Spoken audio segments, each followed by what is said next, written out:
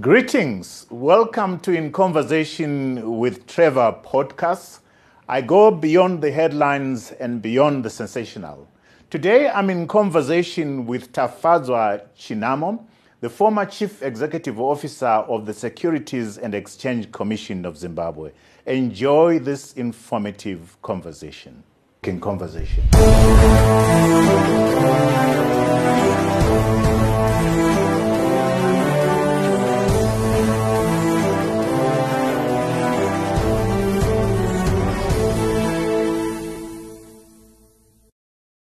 Mr. Tafadzwa Chinamo, welcome to In Conversation with Trevor. Thank you, Trevor. It's such a privilege and honor to be here. Thank you. So you are the former Chief Executive of the Securities and Exchange Commission of Zimbabwe. You've just stepped down. What is it like to be without a job? I think it's interesting. Yeah. It's a new space. It's something that one doesn't really plan for. You know, that if it's a new job, you're looking forward to the job. But stepping down, I think when it finally happens, it's a different space. And I'm sort of finding my way, but I like it all the same. It's good. You're finding your way. Are you trying to get you to come onto the conversation? Was not easy. Sounds like you still have a diary. Are you busy at all? I thought I would actually be resting. Yeah. This time. I said to myself, it was such a stressful job. There was not much time to rest. You know, there was always something going on. And you literally have okay, your mind is on the job 7 days a week. So I thought that come the 1st of February this year, I'll wake up and it will all just vanish and, you know, I'll just have all the time to myself. It's not been like that. At the moment, I'm torn between going back to formal employment or, you know, going out on my own. And I think in that discovery or, you know, navigating that path, this is where, again, I find myself so drawn to so many things. You know, that it's just so many things that I could possibly do.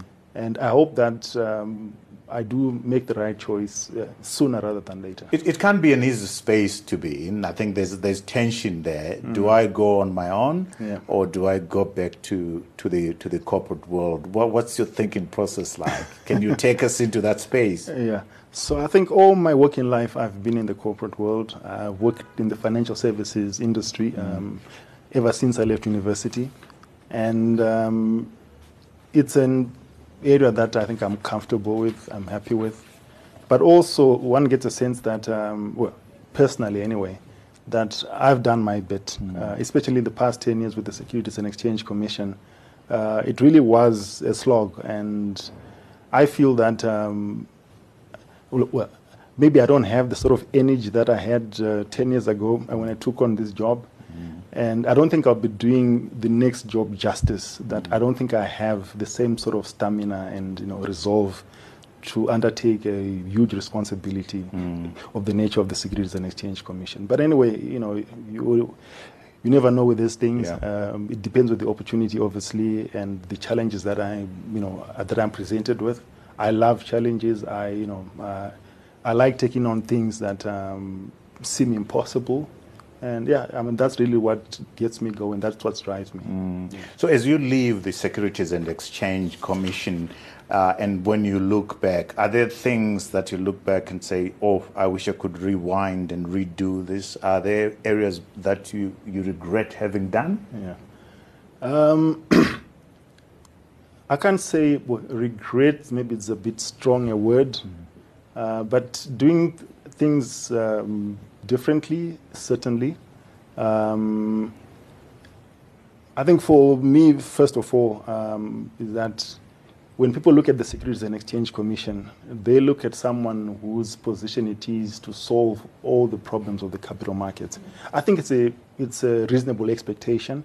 That is what structurally, if you look at the hierarchy of the capital markets, the Securities and Exchange Commission is at the apex of that. So whatever happens underneath it, it's certainly the Commission is accountable for that.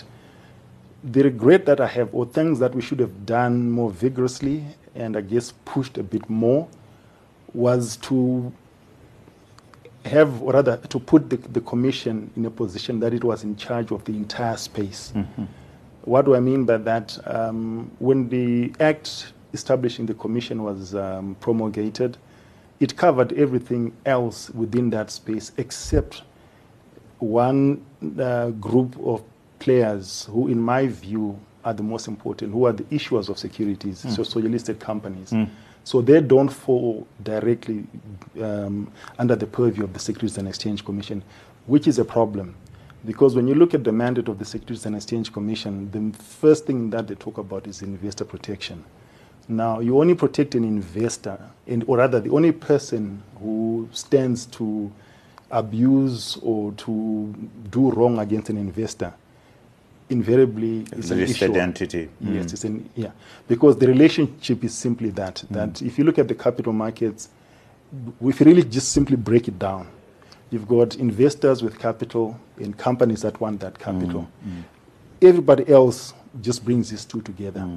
So the risk that an investor faces is with the person that they've given that money. Yeah.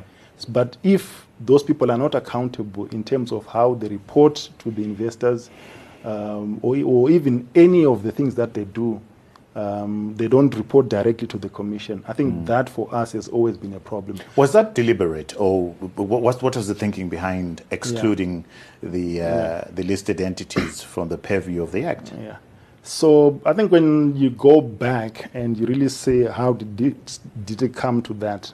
Okay, I think it's good to go back a little bit and see what the market was like before the commission was there. Okay. So you had a stock exchange, which was, and there was at the time the Zimbabwe Stock Exchange Act of '74, which essentially made the stock exchange the regulator of the capital markets. I think in a lot of minds that situation was working. There was no need to change that. There are one or two places in the world where that sort of happens. I think South Africa is one, which is actually an anomaly in the new world order of things.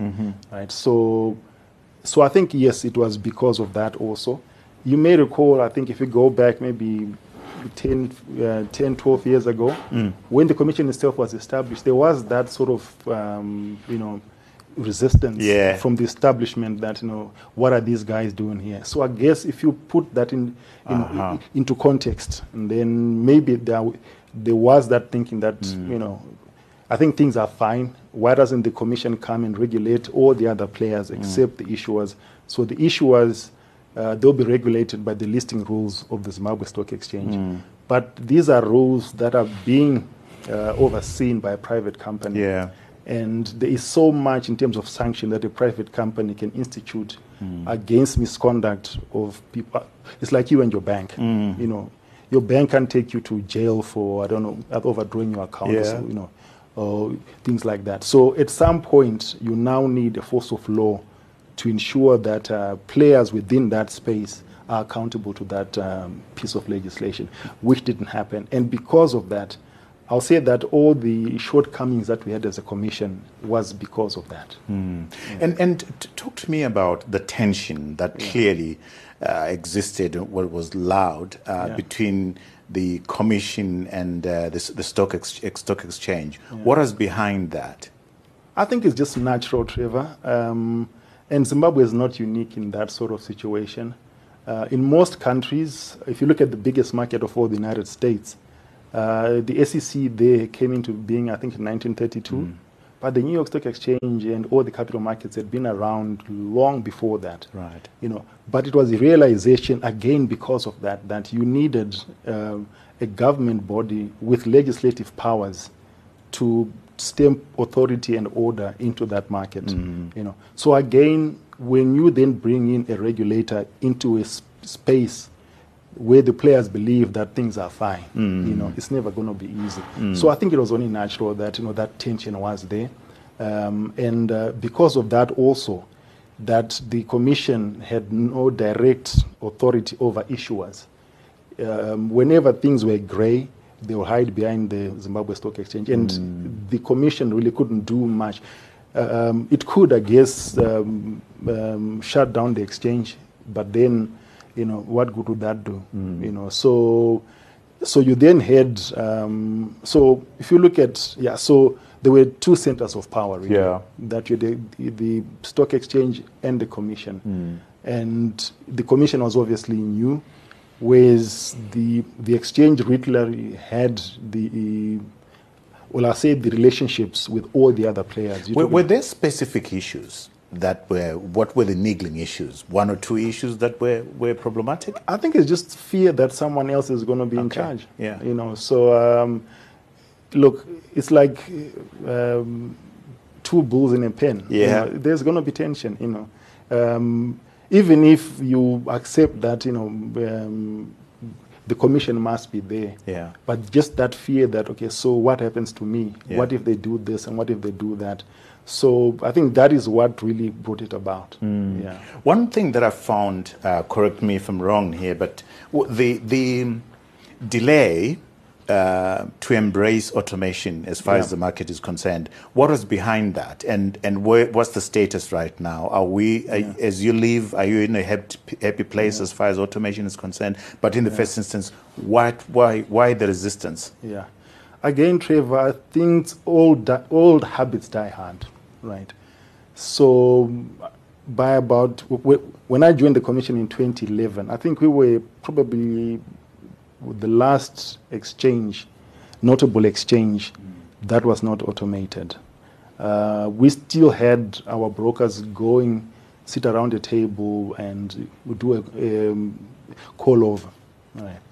Now, for them it worked, and I guess also when you look back, a lot of the broking firms were also run by people who were quite senior, both in terms of age and just knowing everything. So again, for them to shift easily into this electronic age was always going to be a problem. So this is something that the commission literally had to force the market to do. And it had to come, unfortunately, in stages. First, we started with the Central Securities Depository, where all the paper files or other certificates were converted into electronic form if you wanted to trade on the market. And then a year or two after that, and then the exchange itself automated.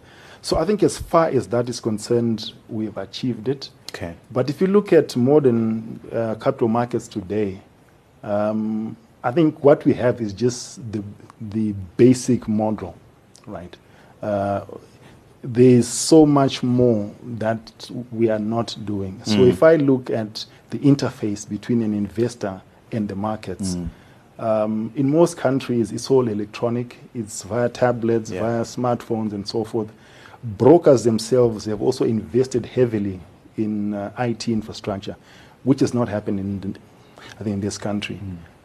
With the coming on board of C-Trade, I think that was a good platform where via your mobile phone and EcoCash, you could actually create an account and trade on the market.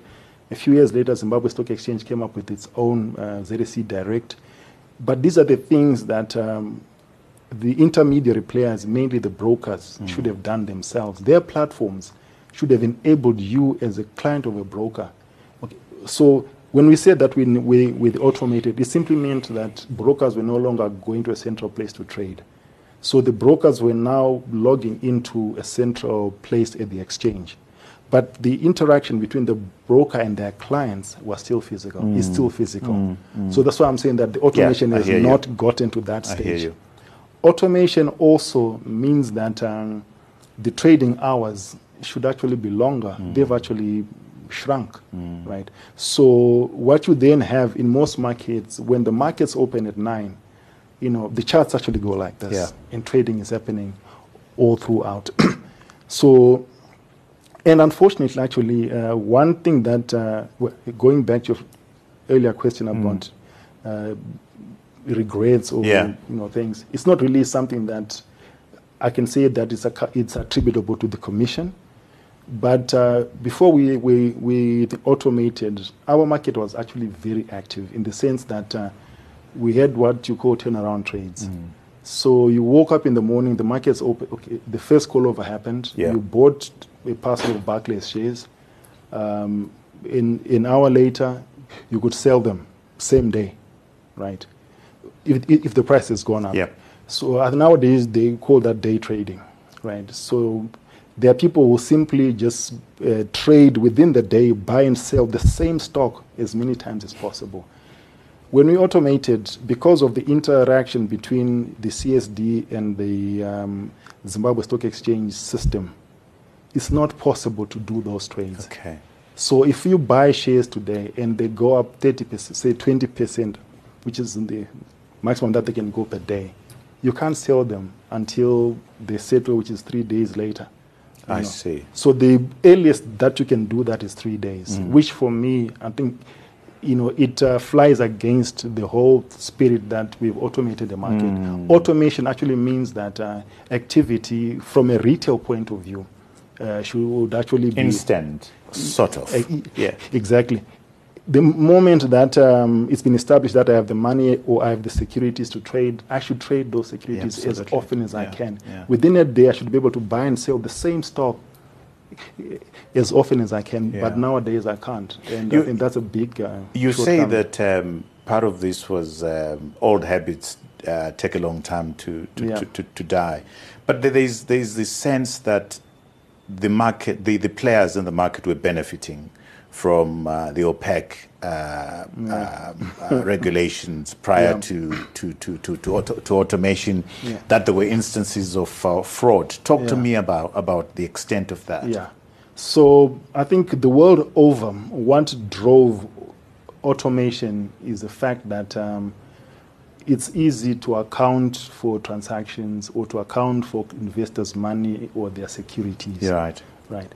Now, if you got paper, which is shuffling between offices, from an investor to a broker to another broker to a transfer secretary, a lot of things can happen there. So it was not inconceivable at the time that shares were misappropriated. Right? It's a piece of paper. If I have a good printing machine, I could literally reproduce a share certificate, right? So there were a lot of instances of that you think that you own some shares, you've got proof by holding that certificate. You go to your broker to trade, the broker does the trade, they go to a transfer secretary, and then they tell you that the certificate is invalid.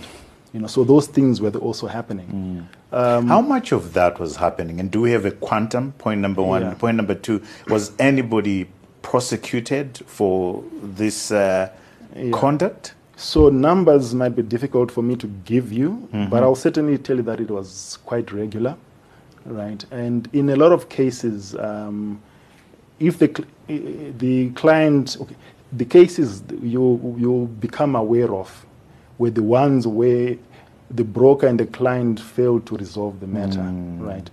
And then they reported that broker to the exchange. Okay.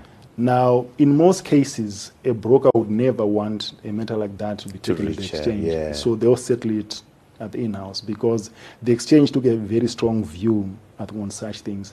There were also other things like front running of shares because this is a call-over system, right? You are relying entirely on your broker to execute your trade. So you give him an order, please buy me Old Mutual shares. They take that order to the market. When they get to the market, they might have 15 other, 20 other clients with the same sort of things. They come back and they now have to allocate whatever they would have gotten to their clients, to their 15 or so clients. They could have bought those shares at different prices. Now, which price do you get and which price do I get? Is front running... shouldn't the market take a dim view of front running? Should this not be seen to be inappropriate behavior by the broker? Yeah. So look, I think what happens in any market, you need regulation. Yeah. Right. There's money to be made here. This is why we have police. This is why we have law enforcement. You can't just let the market by itself decide that this is bad. Let's not do it. But you have to catch it first. Yeah. So as long as there are no means or ways of catching it, it's going to happen. Yeah. It's bad behavior, obviously, but how do you prove it? As Nyaradzo, we strive to continuously bring convenience to our clients. Nyaradzo Group is proud to introduce Sawi, a new virtual chatbot assistant on WhatsApp. With Sawi, you are now able to interact with us from the comfort of your home and can be assisted anytime via WhatsApp. With life assurance products, diaspora products, applying and assessing your policy, payment platforms, claims information, and any other queries concerning payments, policy information, or products and services. Simply WhatsApp Sawi on +263 712 992892 or register and start interacting and receiving notifications from Sawi on WhatsApp. Now, join in and experience a new level of convenience 24 hours a day with Sawi.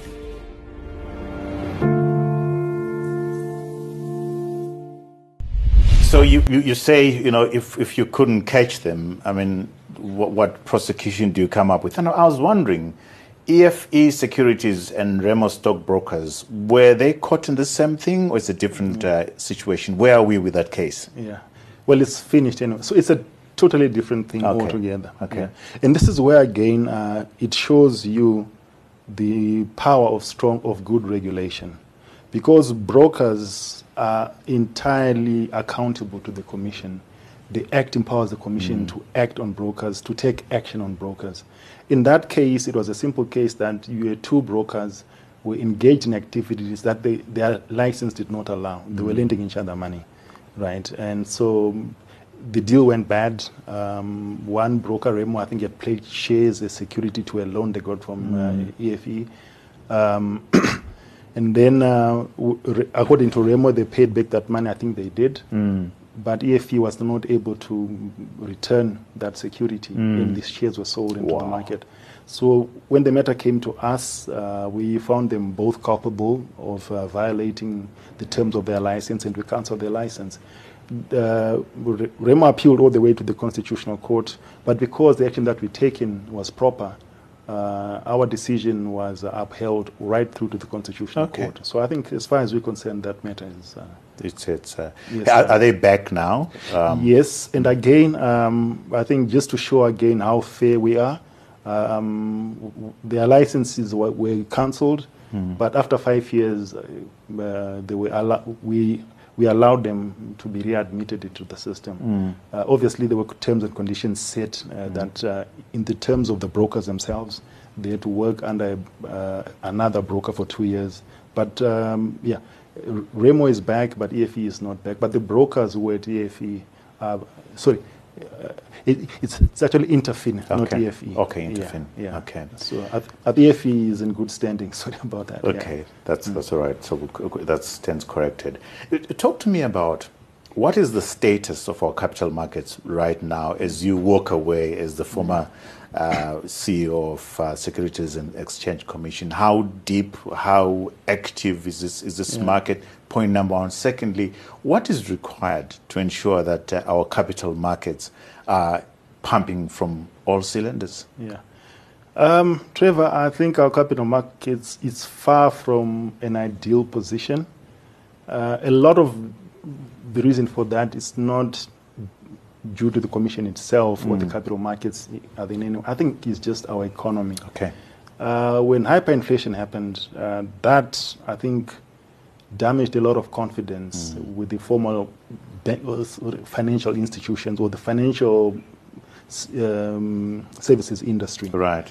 So you had a lot of people who just moved away from that. So the engagement, I think, in terms of involvement, has really shrunk. So if you look prior to the hyperinflation, there was a lot of activities, there were a lot of listings, and I think those are always the barometers that you look at. Right. How many listings do you have? We've not had decent listings for, 5 years. Okay, there have been one or two at Vic Falls, but essentially that's mostly companies moving from the main board to there, but we've not had that. In terms of the engagement or the reach or the depth, in terms of number of active accounts, We're talking now of plus or minus 12,000 active accounts. Go beyond before hyperinflation in the hundreds of thousands. Wow. Yeah. So I think that's the sort of disengagement that you have. And because of that, wow. It's always a question that what starts first? Do they invest? Okay, you start with investors, that you educate them and let them know about the markets, which we've done very well, I think, as a commission over the past 10 years or so. I think we've done that. But also there's the other side. So if the investor now is aware of the capital markets, they have the money, they want to invest, what do they invest in? There was always that cry that there's not much to invest in. So the issuers of securities or the listed companies are not coming forward. And I think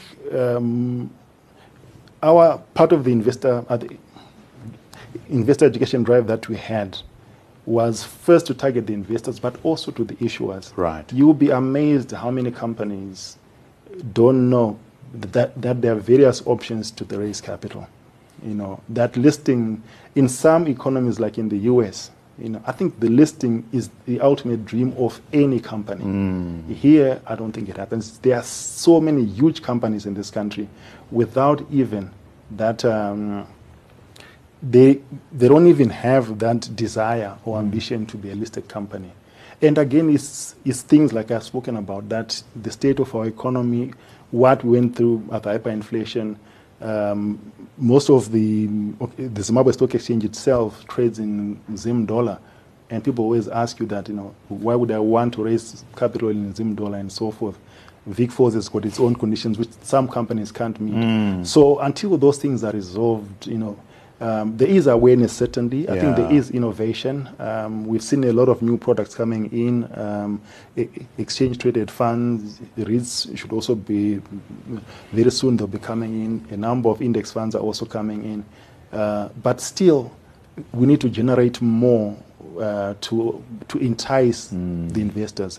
If you look at the buzz around cryptocurrencies now, that's the sort of buzz that our capital markets or these securities should be resonating with a lot of investors, but it's not happening. You look at the number of people that also trade currencies online in this country, it's a lot of It's people. huge. Yeah. And those things are very risky things, Yet the returns on our capital markets have been phenomenal. They've been way ahead of, by whatever measure you take the US dollar value, right? You would have done better over the past 5 years, 6 years, if you'd invested on the Zimbabwe Stock Exchange. But people don't know that. And it's because, again, of that, just that disengagement that once burnt, look, this time around, I'd rather just do my own things and not expose my money to the formal banking systems, because things, they are changing so much. But you say people don't know that this avenue exists. Should the commission be doing more?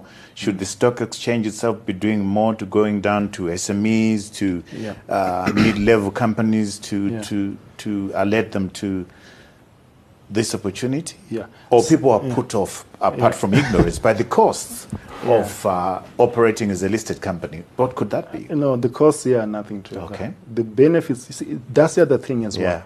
If a company that is worth, I don't know, $100 million is complaining of listing fees of $20,000 a year, I mean, that is ridiculous. Then it just shows you the lack of appreciation of the value of a listing. And why is that? It's because perhaps collectively the commission and all the other players, the exchange and all its participants have not gone out and sold that. And I think that's the problem that we have. In terms of who should be doing it, the commission can only go so far. I think it can only tell you of what's available there, but someone has to then push you and say that here's the account form, start investing. The commission can't do that. It can't tell you to go to this company and do that, you see. So as much as the commission has done to sensitize people, I think the investor education, in particular in the past 2-3 years, has been quite visible. It's been out there. But someone has to take it from there now to execute that. So in sales, you really then need someone to be, bringing that cash register. Tell me, so the stock exchange was shut down 2008 and 2020. Did this happen under your watch? And what view do you take of it? Do you regret that? Well, first of all, we didn't close it. This is what, again, I'm saying that perhaps maybe some of the shortcomings, is that as the apex body within the capital market, such things should be the decision of the commission. But in this case, it wasn't. I think it came straight from the central government. They had their own views of how the money that was being made on the markets was influencing the exchange rates. Yeah. In particular, I think there was reference to the old mutual implied rate. So because of that, it was closed, and obviously we did the best we could to get it reopened. It took us a month, and then it took you a month in 2008 or 2020? No, the one in 2020. Yeah, in 2020. Yeah, it was closed before, actually, in 2009. Same reasons. I think then it went for exactly the same reason, that people were making money on the stock market. And then taking those profits, going into the streets and buying currency and pushing up the rates. Look, is it true? Is it not? But I think that's life. I mean, that's basic economics. And But those are these. You don't fix the problem by dealing with the symptoms. Exactly. Yeah. Yeah. So I think yes, it was an unfortunate episode. Obviously, very difficult to navigate. We're getting calls from all over the world because this market, believe it or not. How do you deal with that? I mean, you are the chief executive of the Securities and Exchange Commission, and the stock exchange has been closed, and you're receiving calls from all over the world. What do you do? Hide under your desk? Well, it's happened, so that's a fact. Obviously, I think what they want to know is when it's going to open. So that's what you focus on, that we're doing the best we can. The good thing about the stock market is that, value is not really lost by it not trading, but it's just the opportunity for someone to exercise their profits or minimize their loss within that month. And again, not knowing when it's going to open, I think that is what was really worrying them. But the fact that we kept in touch with them and told them that we're doing the best we can, and there was traction or acknowledgement that from the government that it must be reopened. So I think that also calmed down a few nerves. I was reading. I mean, there's a number of exciting things that you were seeing in the market as you like to tease you and say, as you sit on the beach. EFTs, exchange. What are they called? Exchange traded funds. ETFs, exchange traded funds. You're having cryptos. I was just reading yesterday that the UK Treasury has taken the initiative to make London an attractive space for anybody wanting to see us deal in crypto. Okay. And yet, in our market, there seems to be a pushback that says crypto is a 4-letter word. Don't talk about it here. What are you picking up in terms of new products that could excite the market, and particularly the government's view or central government's view in terms of digital currencies? Well, it's something that we can't run away from. I think it's here already. I think a lot of our citizens are involved in that in some way or the other. I think it's always benefits any government that at least you want your people to be trading in whatever instruments are trading in an open, safe environment. And I think this is what London has done. I think the issue of crypto, the first conversation is always that, is it a currency or is it for transactions? In which case, it gets a lot of central banks interested that how is it going to interface with our fiat currency, with our Zim dollar, with our US dollar. And then is it also a security? This is where now commissions like SEC get involved, that what are people investing in, how are investors protected, and so forth. So I wouldn't say that our government is burying its head in the sand as far as this is concerned. It's just that I think it's a process that is moving slower than it should. But certainly I think there is realization and acknowledgement that it must be made mainstream. And I believe that sooner rather than later, that's going to happen. Tafadzwa, you have received a number of awards, and you were nominated by the New York Stock Exchange for the Best Securities Regulator. Congratulations. You also voted Best Asset Manager 2 years running in 2006 and 2007. You were voted Manager of the Year for Public Institution and Financial Services by the Zimbabwe Institute of Management. There's a couple of things that you've done which to me deserve to be highlighted, and I'd want you to talk us as briefly as you can to these. You worked on you published Investment 101, a complete guide to how to invest on the stock market. What was the thinking behind that, and how is that going? Like I was saying, the thrust with investor education is that the people that really need to be educated are the investors and the issuers. So the handbook, the thinking there was that investing in securities, as much as we might want to drive people, as many people as possible, to that sort of space, it's also a very risky space. Shares are very risky. I think in our upbringing as analysts, as fund managers, there was always a cutoff point that retired people shouldn't buy shares, because the volatility of shares, the risk that they are incurring there, they might not be able to recover.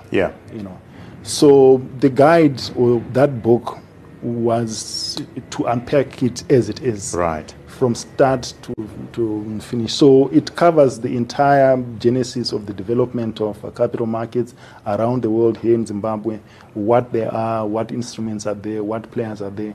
I think it's a must for anyone who's interested in that. It's in physical form. The print one obviously was not that many, but it's also in PDF form. It's also in audio form. So all the chapters, obviously with audio form, you then miss out on the diagrams and things like that. But it does make reference to that. But you can download it. We also did a drama series, Ayoba Mkoba, based in Gweru, of a young man, trying to raise capital. And again, it just talks about, very simple everyday language, what capital markets are about and how people can be involved. For the SMEs... Did you find traction with those? What responses were you getting? I think it was quite good. It was quite good.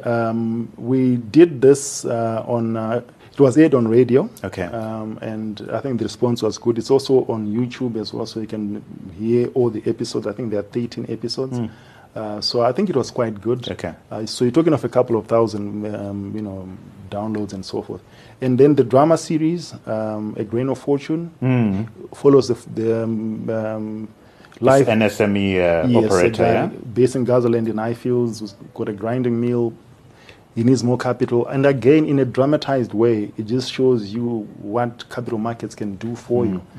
So I think those are the things that we believe that it starts from there. But going back to our earlier question, the commissioner can only do that. It can't then come to AMH and say that now let's go and list. Someone in the market has to do that. Who is that someone? They are financial advisors, the exchanges themselves, brokers, asset managers. There's so many intermediaries or market participants. Do you get the sense that because this is a powerful tool of husbanding, mobilizing resources for investment, for the development of the economy. And if we're not aware of this platform, we're not doing ourselves any favors, are we? So I think it's going to take time, but I believe that it's just we just need examples, right? Role models, right? If you look at Econet, I think it's a classic example of a company that is now listed, and people like Strive really should be our voices that, look, this thing works. Look at me and so forth. So the more people see these things happen, I mean, if you look at Facebook, run by a very young man, but his biggest ambition was to be listed on NASDAQ. Now, why is that? Maybe it's cultural, but a listing also means a lot of our SMEs don't want to let go. So again, in the Grain of Fortune drama series, that is actually brought out quite a lot. That is common with a lot of small businesses. that if I list, I've now got a board I don't control, I have to go to shareholders meetings, I have to now have audited accounts and so forth. A lot of companies or small companies, maybe that's not their DNA. As Nyaradzo, we strive to continuously bring convenience to our clients. Nyaradzo Group is proud to introduce Sawi, a new virtual chatbot assistant on WhatsApp.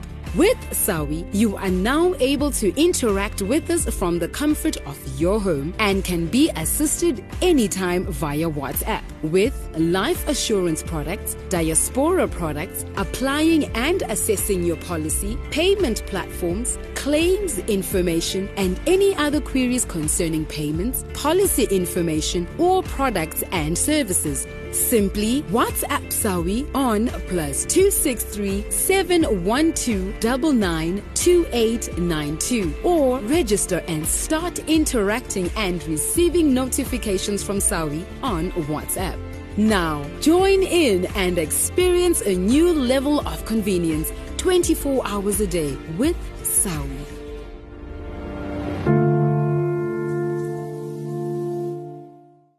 So, Tafadzwa, we're talking about how do you make investing on the stock market,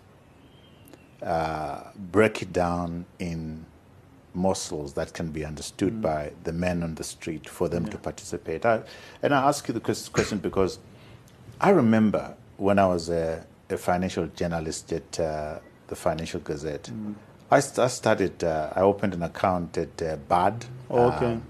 And discount company in BAD. I had accounts there. And I could see, that I was accumulating a bit of wealth.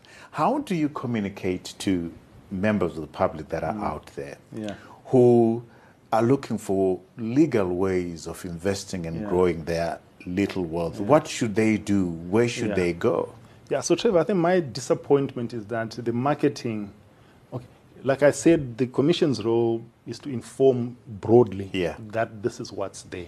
But someone now has to take your hand and say that this is where you fill the form, move your money from your account into this and so forth. So the infrastructure is there. Unit trusts, in my view, or now exchange-traded funds are very easy, very simple to open, right? And they are just everywhere, right? The unfortunate thing is that, unlike in the past, where these unit trust prices would be published in the paper every day, and you could actually see them, track them. Exactly. That is not there anymore. So the asset management companies, I think, have to go more retail. I see. But the tools are there. The tools are there. And even if I know a lot of people earn Zim dollars, right? Investing on the stock exchange has always been ahead of exchange rate. It's always been ahead of inflation over the past, 10 years or so.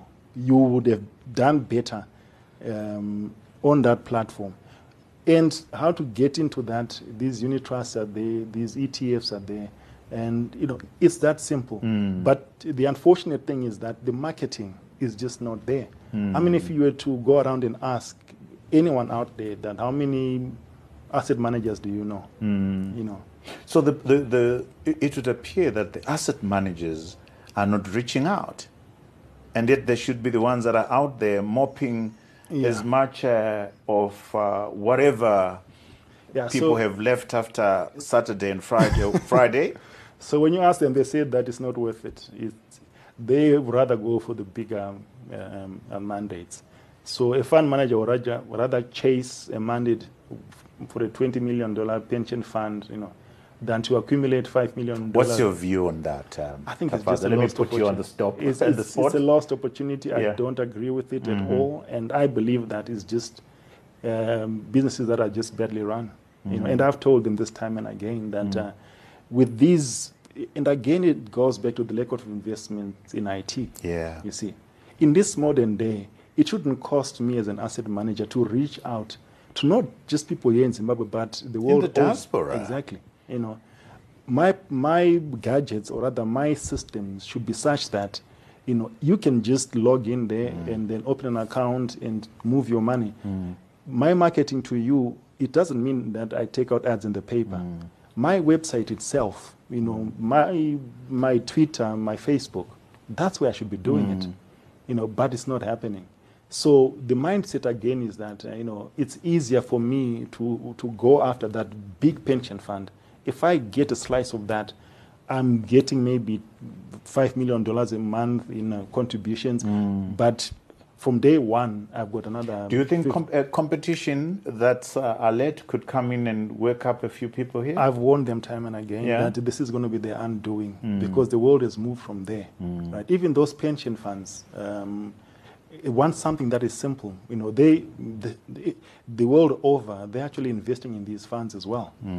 So it's a lost opportunity, and I certainly hope that some among these players will wake up and see this opportunity. But it just needs a little bit of investment in IT. Technology, connect with the masses, and you are... Exactly. Well, I don't know anything about this, so maybe I'm talking out of 10. Tafadzwa, for those who don't know, you've had an illustrious career, starting off as managing director of Kingdom Asset Management, 1997 to 2006, and then managing director of Zimnat Asset Management, 2006 to 2010. When you look at that corporate career of yours, what are the highlights? What takeaways did that season of your life give you? Yeah. So I think when I started at Kingdom at the time, this is a time when I think our financial services industry was just really, it just taken off. It was an exciting time. It was very illustrious. Again, it came crashing down. Hyperinflation did something about that, but we also had a lot of bank failures. Yeah. And I think the end of that episode, while it was good at that time, a lot of people were actually saying that, look, this is too good to be true. And when you speak of indigenous institutions now, those days come to mind. So I think those are the takeaways I think that they had. But it also gave me an opportunity to be managing money in a very volatile environment. I don't think any fund manager or analyst the world over would have had the sort of experience that we've had in this country, that how do you preserve the client's value when your local currency is now in the trillions, the exchange rate is in the trillions, inflation is all over the place. What do you do? I would say that the investments management industry here did very well to safeguard investments of clients, those that didn't panic and move the investments away. I know there's a big debate now that for the insurance and pensions sector, right? Buildings are still here, stocks are still here, but pensioners don't have their money. Where did it go? But our job as fund managers, I think, like in my case, especially the days at Zimnat, this is where inflation was really high, the years just before hyperinflation. And I would say that in dollar terms, because we literally maintained our portfolios in US dollars, we maintained value in US dollars. And I think that was quite exciting. It's not a space that I would want us to go back again, but it seems we are always straddling that, that it could be any moment now. What lessons did you learn? You say, you were managing clients' portfolios in a hyperinflationary environment. When you look back, how did you do it? And secondly, what lessons did you learn? I think when things go like that, first of all, you don't want to believe that it can get any worse. So I think with hindsight now, you should act decisively as soon as you can. Yeah. So I think you move away from monetary assets as quickly as you can. Right, so your property or any hedges to a stronger foreign currency, I think is good. Don't keep the Zim dollar under the pillow or monetary mattress. assets.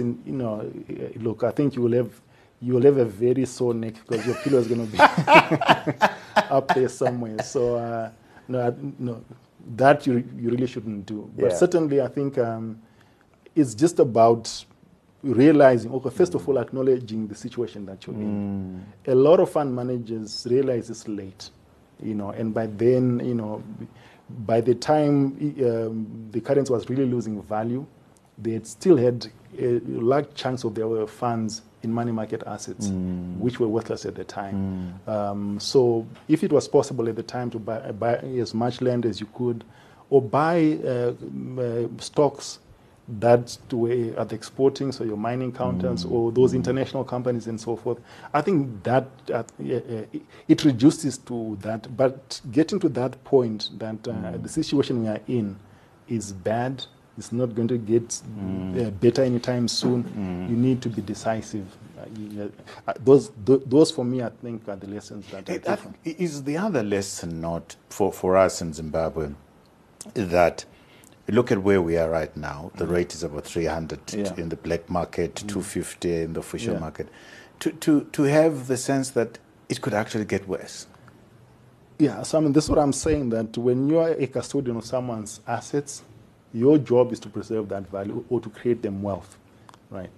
I think we've been down this road before, right? So anyone with experience will then say that, look, something sounds like something I've seen before here, and I now need to act. Absolutely. Which is why you are again seeing these things. So things like the Victoria Falls Stock Exchange, in my view, start to make sense, yet I'm not seeing a lot of investment or activity into that sort of space and so forth.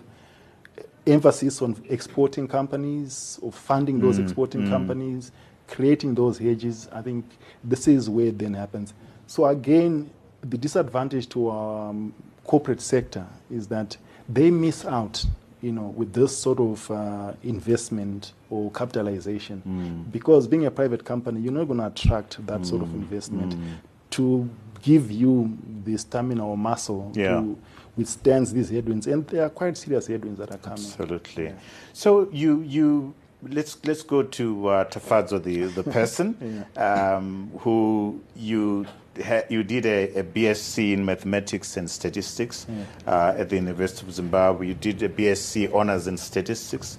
You did an MSc leadership and change management with Leeds Metropolitan University. Where were you born, Tafadzwa, and where did your formative years start? Yeah.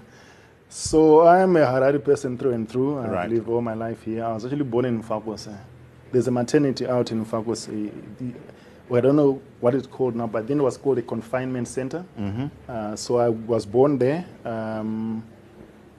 I lived in Mfakos, I think, for up until I was 9. And then, so around 1978, we moved to Cranbourne.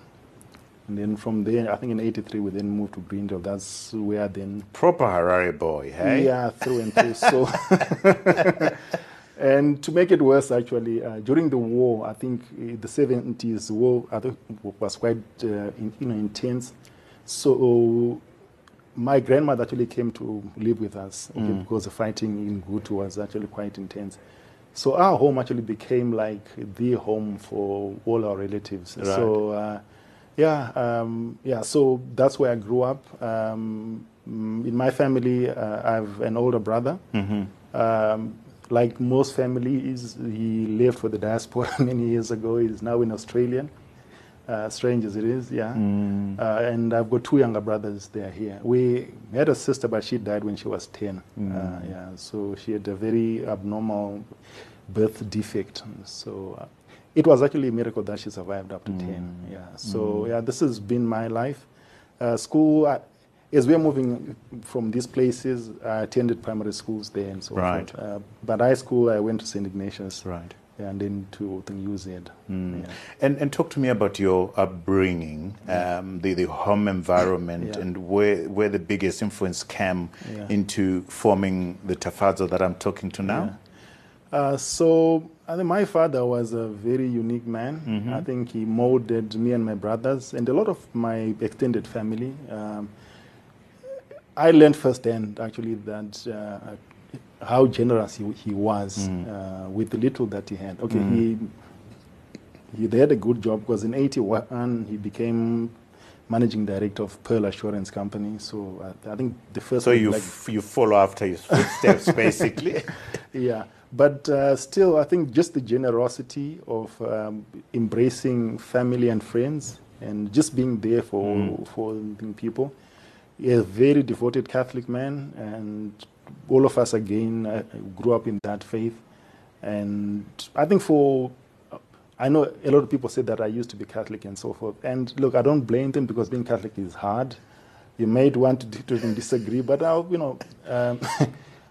the Catholic faith is about the Gospels, and those are the most difficult things to follow. To love your neighbor, to just be that person, and so forth.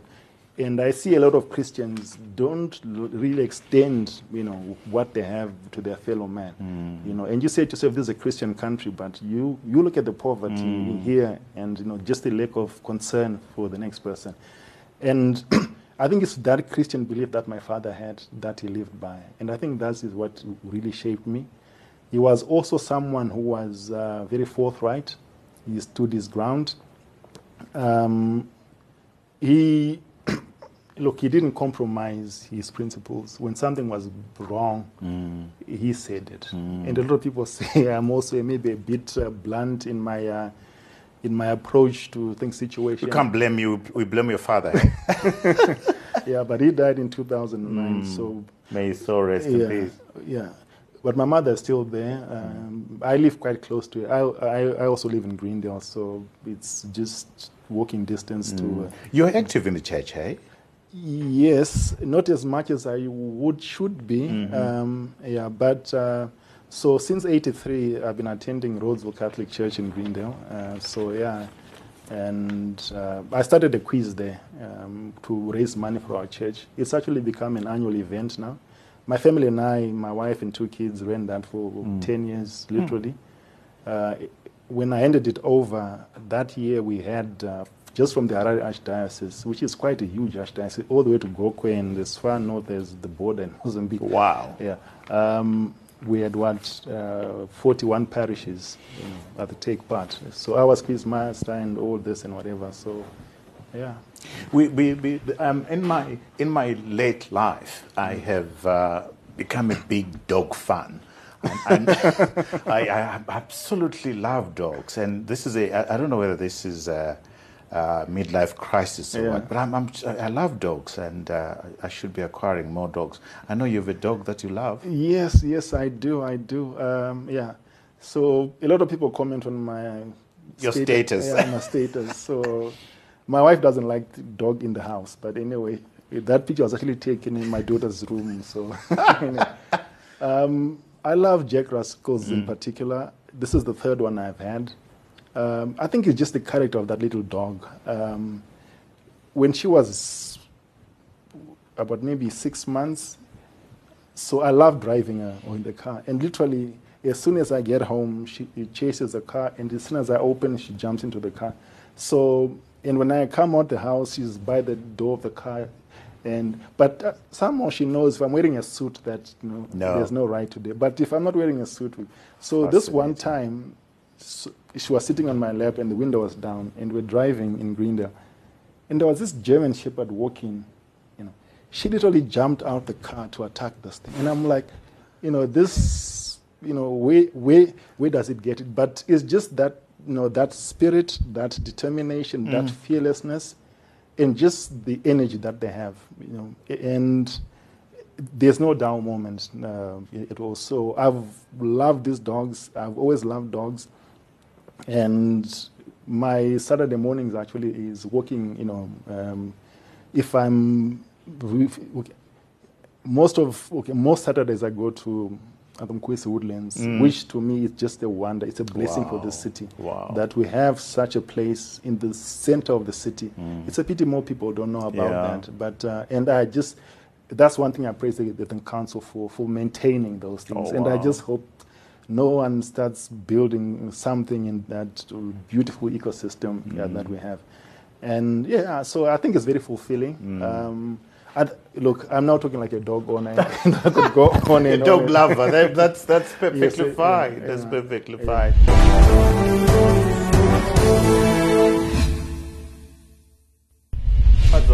I know you are not a great lover of books, but still I'm going to put you on the spot and go to the book section. What do you read? I mean, it doesn't have to be books. Share with us what you read and what gives you joy, if at all. I suppose it's difficult to read as a statistician, isn't it? Talk to me about what you read, if at all. Yeah. So first of all, I'm not a really person of fiction. Okay. So I like facts. Okay. Right. So I would read, and I like deep analysis of things. Okay. So I subscribe to the New York Times, to the Economist. I'm now on my 15th year, I think, as a weekly subscriber. So my Friday is just reading that thing cover to cover. Wow. The iPad version actually comes with an audio. So, you can listen to that. But just the way they look at stories, right? So the story might have happened, but it's the way that they then go deep into it for you to understand what happens. So the fact bit about me is that those are the things that I then follow, right? The things that I do read, so if there's an interesting topic that's happening anywhere, right? The internet for me it's a huge resource. I think, thank God for Wikipedia. And it's just a shame that there's not many of our own people there, And one project that I would really like to start is to start populating that. That's interesting. You look up Thomas Mapfumo, you'll be lucky to get more than 500 words on it. Absolutely. Yeah. But look up any singer in the US. It just goes on and on and on. And I think that's interesting. That's what drives me. Just to know, what things are happening. I love history. So I subscribe to a lot of these things that those today in history things. So go as far back as it can. And whenever I go, I pick up something that I find interesting and I've never heard about it. Maybe it was a battle that happened somewhere, or an invasion or colonization of a certain African country on a certain date. I look that up as much as I can. That's where my reading then comes in. Wow. If it means that I go and buy a book about that, that's what I buy. Interesting. But this, how to change your life and so forth, look, Trevor, I'm one of those people that I believe that I'm just as good as the person writing that book. So I don't know. I might sound cocky, but I'm really more perfect. The people watching are going to respond to that. Tafadzwa, I like you say, I get the sense, and indeed you say it as much, that you are in this very interesting space. Something interesting is going to happen. So we're going to be watching the space, and I have no doubt that you'll be doing something big for the country, and we wish you nothing but the very best. No, thanks, Trevor. Thanks. Fantastic. Allow me to turn now to our viewers, Tafadzwa, who are all over the world, who've made this show the success that it has become. We are sitting on 4.2 million views, and very excited about that number. Remember, we are a weekly show. We come out every Monday at 7 a.m. Central African Time on YouTube. To ensure that you don't miss out on any of these quality conversations, such as the conversation I've had with Tafadzwa right now, please click onto this red button and subscribe. When you subscribe, you'll get an alert when we have anytime that we have one of these quality conversations. We have gone a step further. We've created podcasts for you. If you scroll down below this video, you'll find links to your favorite podcast platforms to click in there for your listening pleasure. Until next time, cheers to you all.